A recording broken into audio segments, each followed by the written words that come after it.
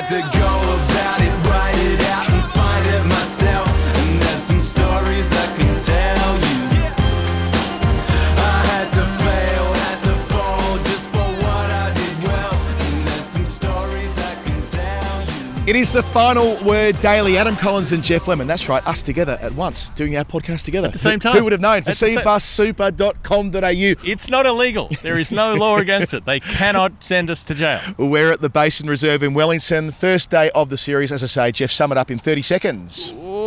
New Zealand chose to bowl. Didn't seem to be going too well with Smith and Khawaja were batting almost through to the lunch break, but they weren't scoring that heavily, and then Smith gets out, and then, it's not really a collapse, but not many runs are being scored. Gradual wickets. Khawaja, Labuschagne, Head, and then, a couple more, and it's Green and Marsh. Marsh smacks 40, and then it relies on some partnerships with Green and the lower order with Stark, and then with Cummins. Green pushes on, makes 100 by stumps with 3 boundaries in the last over. Australia 279 for 9. Who's on top? We don't know. That was exciting, the last sort of quarter of an hour or so, when Green moved from, I think it was 72 to 84 in the space of an over. Ooh, maybe, just maybe. Then he loses Nathan Lyon. So there's the onus on him trying to complete the job after keeping the strike for the final over, and he duly does. And that with Josh Hazlewood being a less reliable number 11 partner now than he was previously in his career. Yes, well, remember famously with Marcus Stoinis in New Zealand. Well, when he didn't face a ball, to be fair. It was the longest diamond duck, maybe. I think it was the biggest partnership to have somebody not face a ball, and he was eventually run out and then on strikers end. But with Adam Voges famously early on, in 2015, Hazlewood bats for a long time to get Voges to 100. He's been less that kind of player. He's been like one cover drive for 4 or one late cut for 4 and then nicks off. Yeah, usually nicks off. Hasn't faced the ball yet today and didn't need to because Green faced out the final over. It does feel like a significant moment for him and for this team. Batting at 4, elevated. I think in a perfect world he wouldn't yet be 4. In a perfect world, he's still cruising along at 6, doing that apprenticeship, and in the fullness of time he would have inherited Steve Smith's spot. But the circumstances changed, and it's a good problem to have that Mitchell Marsh made himself undroppable in England and subsequently. So that's a good thing for Australia. Smith shuffling up, well, that's been done to death. We'll talk about his performances today, I'm sure, but that is a thing that's happened. It's past, it's in the rear vision mirror. So the attention does turn to what Green can do now. And to be the guy they built around today. To be the guy who saved the day. To be the guy that saved the day. That's quite a big deal.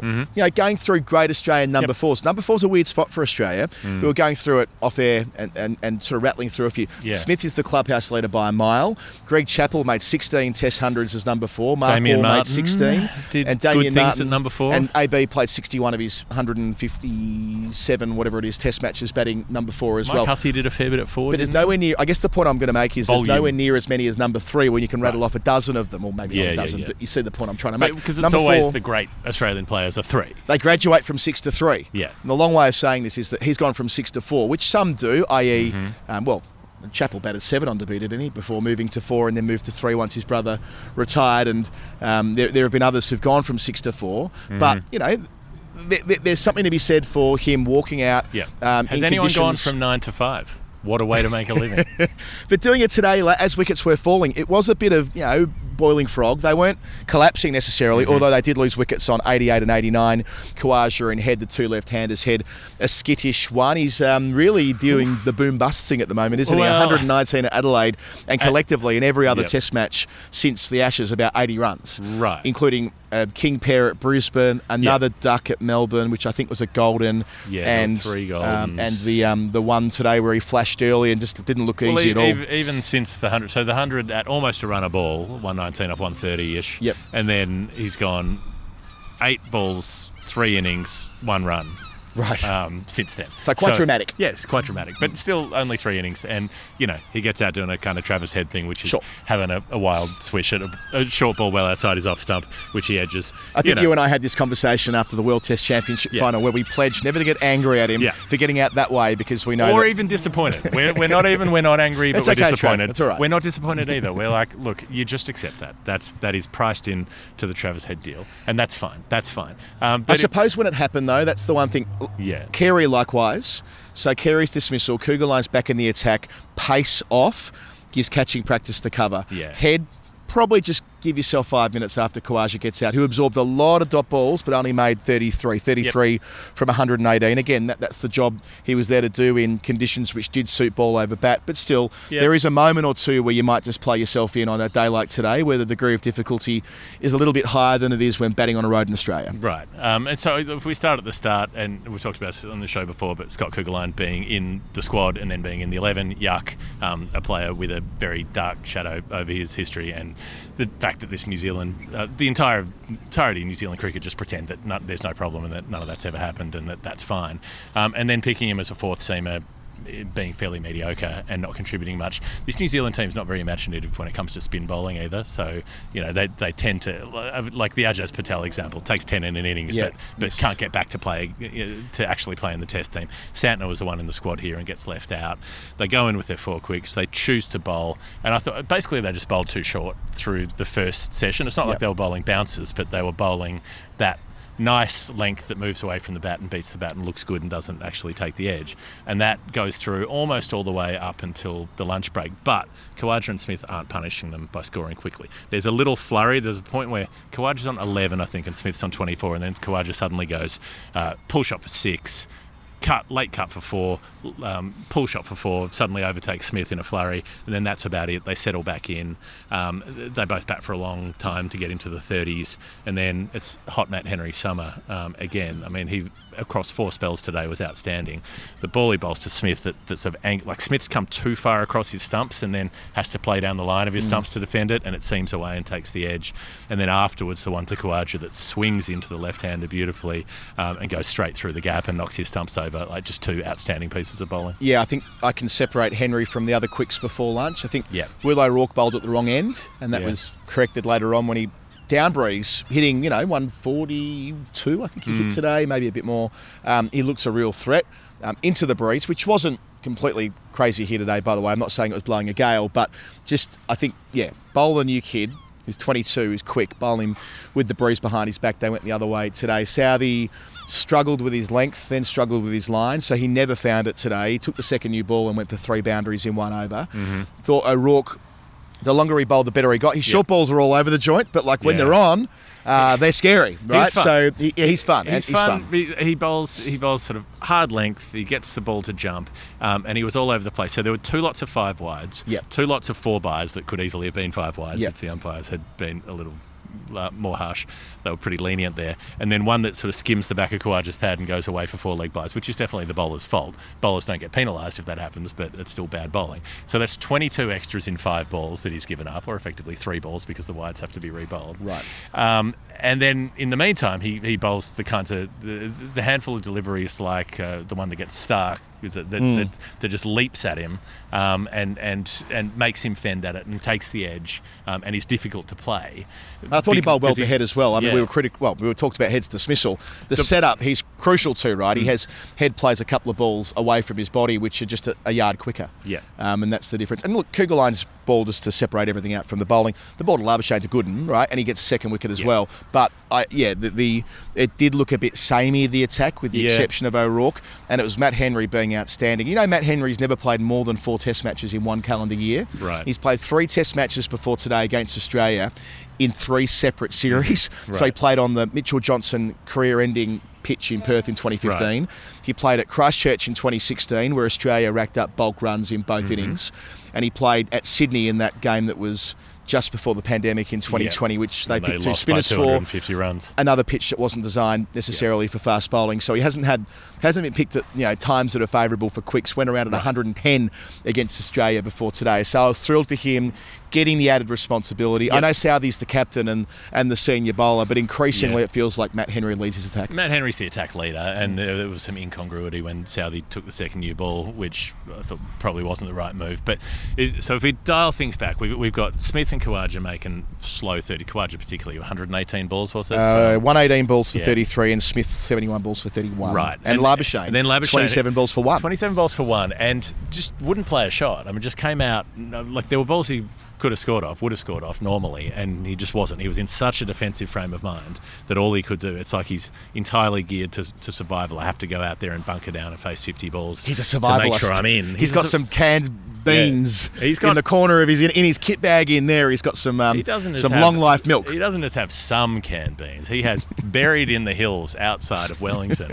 He has an entire underground bunker full of canned beans. You do not want to be in that bunker with him. Take my word for that.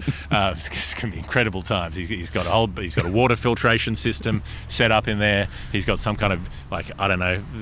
What do they call those spinny devices to keep the fuel fresh? He's got to make sure that it's going to fire up the generator in 10 years' time. There's kerosene lamps. Probably Elon Musk's involved. Some billionaires are funding it. There's a whole lot going on. It could work well if we ever end up in a nuclear conflict, which is more likely now than it has been in the last sort of 40 years or so. Yeah. Labuschagne one step ahead of the survivalist. What's old is new again.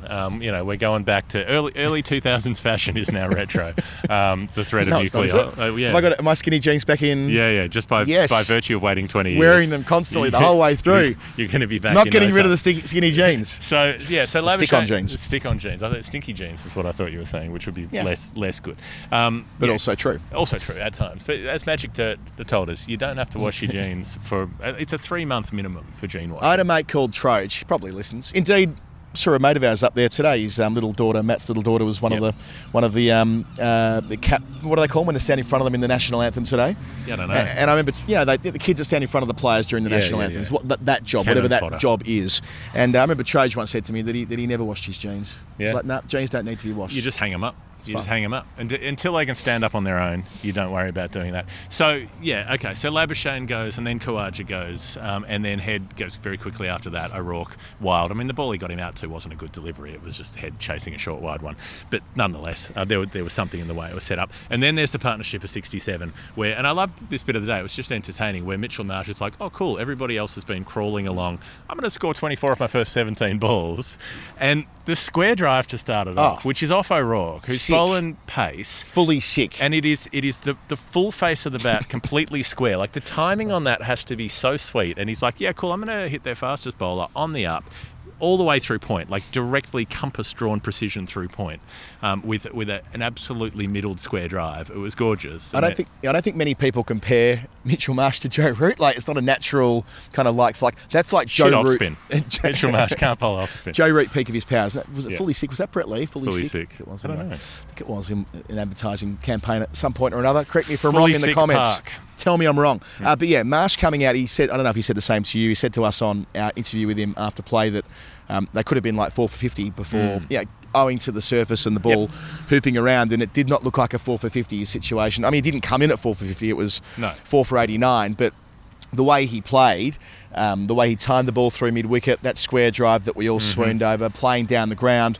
racing to 25 and then thinking this could be one of those Mitch Marsh days akin to how it was at Leeds when things looked extremely tough on that first day in July. A little back cut for the Southey pickup pull shot, which he's trying to hit a bit squarer, but top edges it over the keeper, but he's still coming under the ball, deliberately lifting it, looking to lift over fine leg. He's trying to hit sixes, right? That's right. So Marsh, look, he'll be mortified getting out when he did. He gets to tee as well. That's the thing. Gets just to after tee, comes back after the break, and then he plays a pull shot to a ball that's not quite short enough, and that was just a misjudgment of length. Well, one of them, as you said, that shot that went for 6, that could have done the same thing, back of the bat, which I think the dismissal was probably back of the bat when the way it went up in the air. Top of the toe, because it hadn't got up as high as he was expecting, and so he skies that one. He gets caught. Carey sort of gets himself in, faces 20 balls, he gets to 10, and then he just smacks one straight to cover. I thought that was pretty bad batting. Yeah, just thought that was just mistake batting. I don't think going after the shot was necessarily bad. It was just a really badly played shot. It's just the moment. It's just it's a situational thing where that, but also we know he's a great cover driver. Ian Smith said on our coverage, if you can be a compulsive cover driver, that's Alex Carey. Right. And I think for the most part that's fine, but first ball back into the attack, a clear tempter, clearly less pace. There's a higher degree of difficulty on that than it would be an over later. And that was just, and it was when they needed to consolidate. They put on 20, and this was a bit of the story of the final session, partnerships of 67, 20, 35, 33, and 23. All of them had the potential to go on and be defining for Australia. None of them did. They're 156 makes for 5 at that point when Carey comes in, which means you can be all out under 200 quite comfortably if he gets it wrong. He does get it wrong. And then the whole time, Green's been hanging in there. He's been pretty quiet. He's playing the odd big shot. He's middling it a lot and hitting it to the field a lot. But he's trying to rotate strike more. I was interested in how much he walked at the faster bowlers today. He was shuffling up and down the crease a lot, up and down the pitch, as if trying to just keep changing things up. He did find gaps a bit more with a bit more regularity than he has done before. He was punching twos through cover and that sort of thing without particularly playing any big shots. And there's, and he's just there. He just keeps hanging it. So when Carey gets out, after getting dropped, mind you, Phillips that one-hander in the gully, which would have been a specky if he'd got the top edge. So Carey sort of gave up a chance before he gave up the second chance.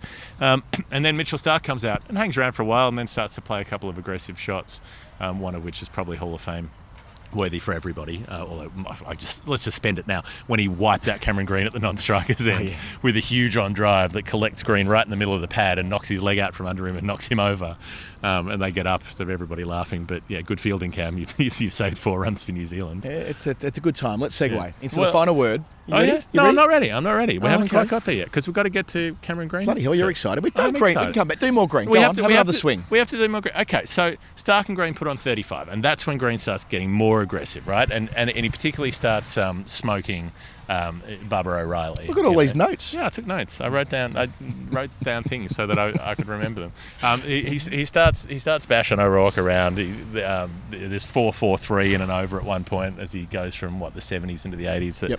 That's what you mentioned earlier. And then Cummins going after Rachin Ravindra, who finally comes on to bowl with the 73rd over or something to try to get them to the new ball. Cummins hits a couple of massive sixes off him. Eventually gets pinned LBW, and then you've got the Green with Lyon nicking off, and Green's up to 91 by that point. Can he get there? Last over of the day. Sure, 4 boundaries. What was it? Smash and straight drive, smash one through cover, and then smashes the cut shot behind square, and he's celebrating as soon as the ball leaves the bat. Pretty exciting. I came down to you were here too, weren't you? Just down at the race for that. It's clear how much they're invested, the team that is, in him really making this a go at number 4. So the fact that he's been able to do something significant on the first day of a series, I felt the whole way through the day that New Zealand had the opportunity to win the day, and winning the day in a 2-test series, and we're anti-series being played across 2 tests on this show. They're coincidences. They're a tryst at best. But if it's going to be across 2 test matches, you've got to get busy early. You can't afford to go 1-0 down. You can't afford to be chasing the game. Okay. And that meant that, I know they haven't completely finished the job today, but they were threatening to. When was the last time New Zealand won the first day against Australia in a win? It's a bloody long time ago. 2011. No, they didn't, because they were bowled out on day 1. So Australia won that first day, and then New Zealand won the test match. New Zealand bowled them out for 136. So Australia bowled out all out 150, New Zealand are all out 136. I can't remember. But still, the honours are, they don't win. That's an honours even situation. But they could have bowled out Australia for 200, 210, 220, and Green's got in the way of that. Probably 1993. Yeah, Auckland 93. That's what we broadly agreed upstairs. The last time they did something that was statement-esque, if you like, on day 1 was then. So I'll throw in one more stat. New Zealand have won 8 tests against Australia ever. Richard Hadley played in 6 of those. He did, and he took 33 wickets. They didn't win all 3 test matches in 85, 86. No. Jeremy Coney led that series and led the win in 86 as well. In the 6 test matches that New Zealand won against Australia with Richard Hadley playing, Richard Hadley took 51 wickets at 14 and made about 180 runs at 31. You're pretty good at cricket. Yeah. I went into the museum today, and it's basically the Richard Hadley Museum. A lot of stuff there. If you want to get it should be Hall of Fame. Fuck it, we'll do it now. Do you want to get the Richard Hadley cricket ball radio? Yeah. That's in there. It's like Had FM. You want to get the Richard Hadley board game? That's in there. Richard Hadley's are they on display? They're on display. Okay, so you're going to have to Catherine Zeta-Jones it through the lasers. You're going to have to put on your leather pants. You're going to have to spray the smoke so you can see the lasers, get under the grid, and then as you lift the cricket ball radio off, you've got to replace it with a bag of sand at exactly the same time so the alarm system doesn't trigger. Well, there's the Richard Hadley board game. There's the scorecard from when it's he took all ladders, no snakes. It just keeps going up. 9 for it at Brisbane is also in there. Daniel Vittori's glasses are in there from when he was a teenager. Anyway, get down to the museum if you're in Wellington over the next few days. Jeff, we got it. We got to do it. This is the Final Word Hall of Fame. The Final Word Hall of Fame is brought to you by Cbus Super. 8.99% average return across the 40 years they've been in operation. Why wouldn't you want to get your Super sorted out? I think it's 8.89%. What did I say? I thought you said 8.99. 8.89, 8.99. Either way, it's Good. a pretty bloody good number. 8 It's in the plus. high eights. Okay, The high high eights. eights. Average The return, the Toyota high default eights. account across 40 years. We've been telling you the story of Seabus across the last 2.5 months. Now the call to action.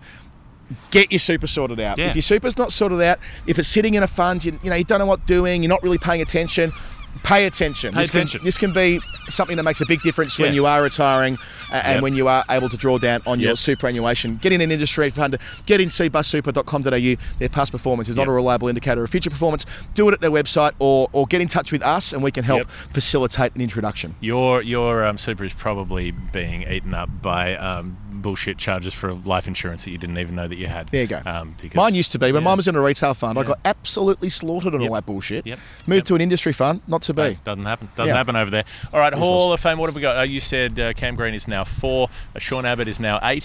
This is courtesy of Corbin Middlemass, who did the maths up there. Yes, 29th of February, his birthday, so he's now celebrating his 8th birthday at the age of 32. I've got one on this. 29th of February, the first 2 times they played Test cricket on that day were in 1904 and in 1912. Good years, both. Both Test matches were in Sydney. Yeah. Guess what happened?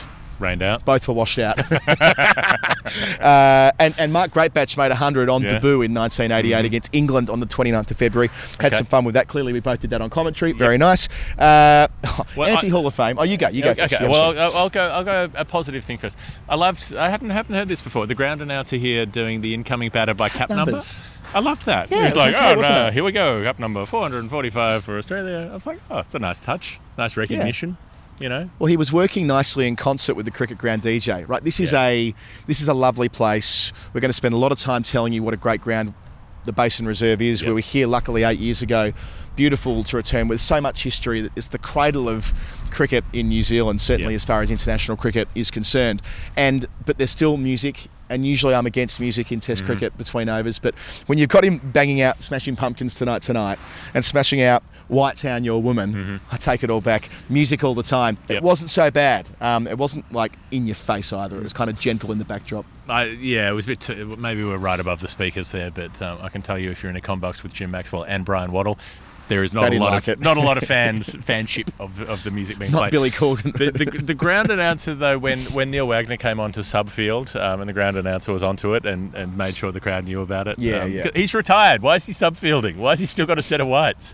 Why is he? He's not. He didn't say he was retiring after this series, did he? He said he was retiring. No, he did. He said he was going to prepare for this test in case something happened. Okay. So basically, he bowled in the lead up. Could have been stepping on a ball or whatever. Sure. I'm going to skip over my anti-Hall of Fame and just say that how beautiful it was when everyone came out to the middle at lunch. I mean, I know that this isn't the only country where that happens, but we're so conditioned to... I ran into a listener of ours today, Michael, on the other side of the ground, and he said that if you're in Sydney, there'd be 4 sniper rifles trained on you, or not just Sydney. They do not trust you in Australia for this kind of thing. I remember that kid. Was it at the Gabba where that 15-year-old kid who was just getting the shit beaten out of him by security on the way off? No one got reported for that. Nothing ever happened. Like, there's absolute thugs who work some of those jobs. I get. Well, you're not permitted to do it in Australia, so you're meant to have the suitcase engaged to an extent. But I mean, not they when you're wouldn't like trust us. a skinny teenager with like 4 burly blokes trying to give you neck damage, shaking your head around on the top of your neck. Maybe we shouldn't be trusted in Australia, but they trust their patrons here to do the right thing, and they had a great time in the outfield. And you know what? I'm relaxed. I'm relaxed on my Hall of Fames. Okay. I would just throw in. I really like that every time I hear someone say Willow Rourke, I think that his name is first name Willow, last name Rourke. Good name for a cricketer, but it's kind of a nice, soothing name. And New Zealand bowled 15 overs before drinks today. They did. In the first hour, 15 overs. They did not continue on that track. They didn't get through their overs. But for a brief, shining hour there, we were like, maybe they will bowl 90 in the day. No, didn't happen. But still, one crowded hour, you could say. One crowded house. There was a lot of crowded house remixes being played today, I'll tell you what. Or like cover versions, like upbeat techno cover. There's one thing I don't need, it's upbeat electronic cover versions of Crowded House. Crowded House are fine. Leave Crowded House alone. Leave Brittany alone. That's it. This has been the Final Word Daily. Jeff and me recording a podcast in the flesh. We actually did one last week and it didn't get posted. That's Storytime 172. Oh, yeah. Or 171. Well, that'll go up or whatever it is. when it It'll go goes up up. at some stage. Yeah. But back in the saddle this week throughout the course of this series. Patreon.com/The Final Word. If you like what we do, we'll be recording another Storytime while we're here after this test match. cbussuper.com.au. We love them. We have an affinity for them. Mm-hmm. They have an affinity for us. That's the way it works. We don't just see bus, we feel bus. Yeah, I like it. Okay. Have a thing for them, they've got a thing for us. The Metronomy song. What else? We'll see you on day 2. Day 2, and weekly show is pretty good, but Brett and me up there. That's not related to the test at all. Oh, yeah.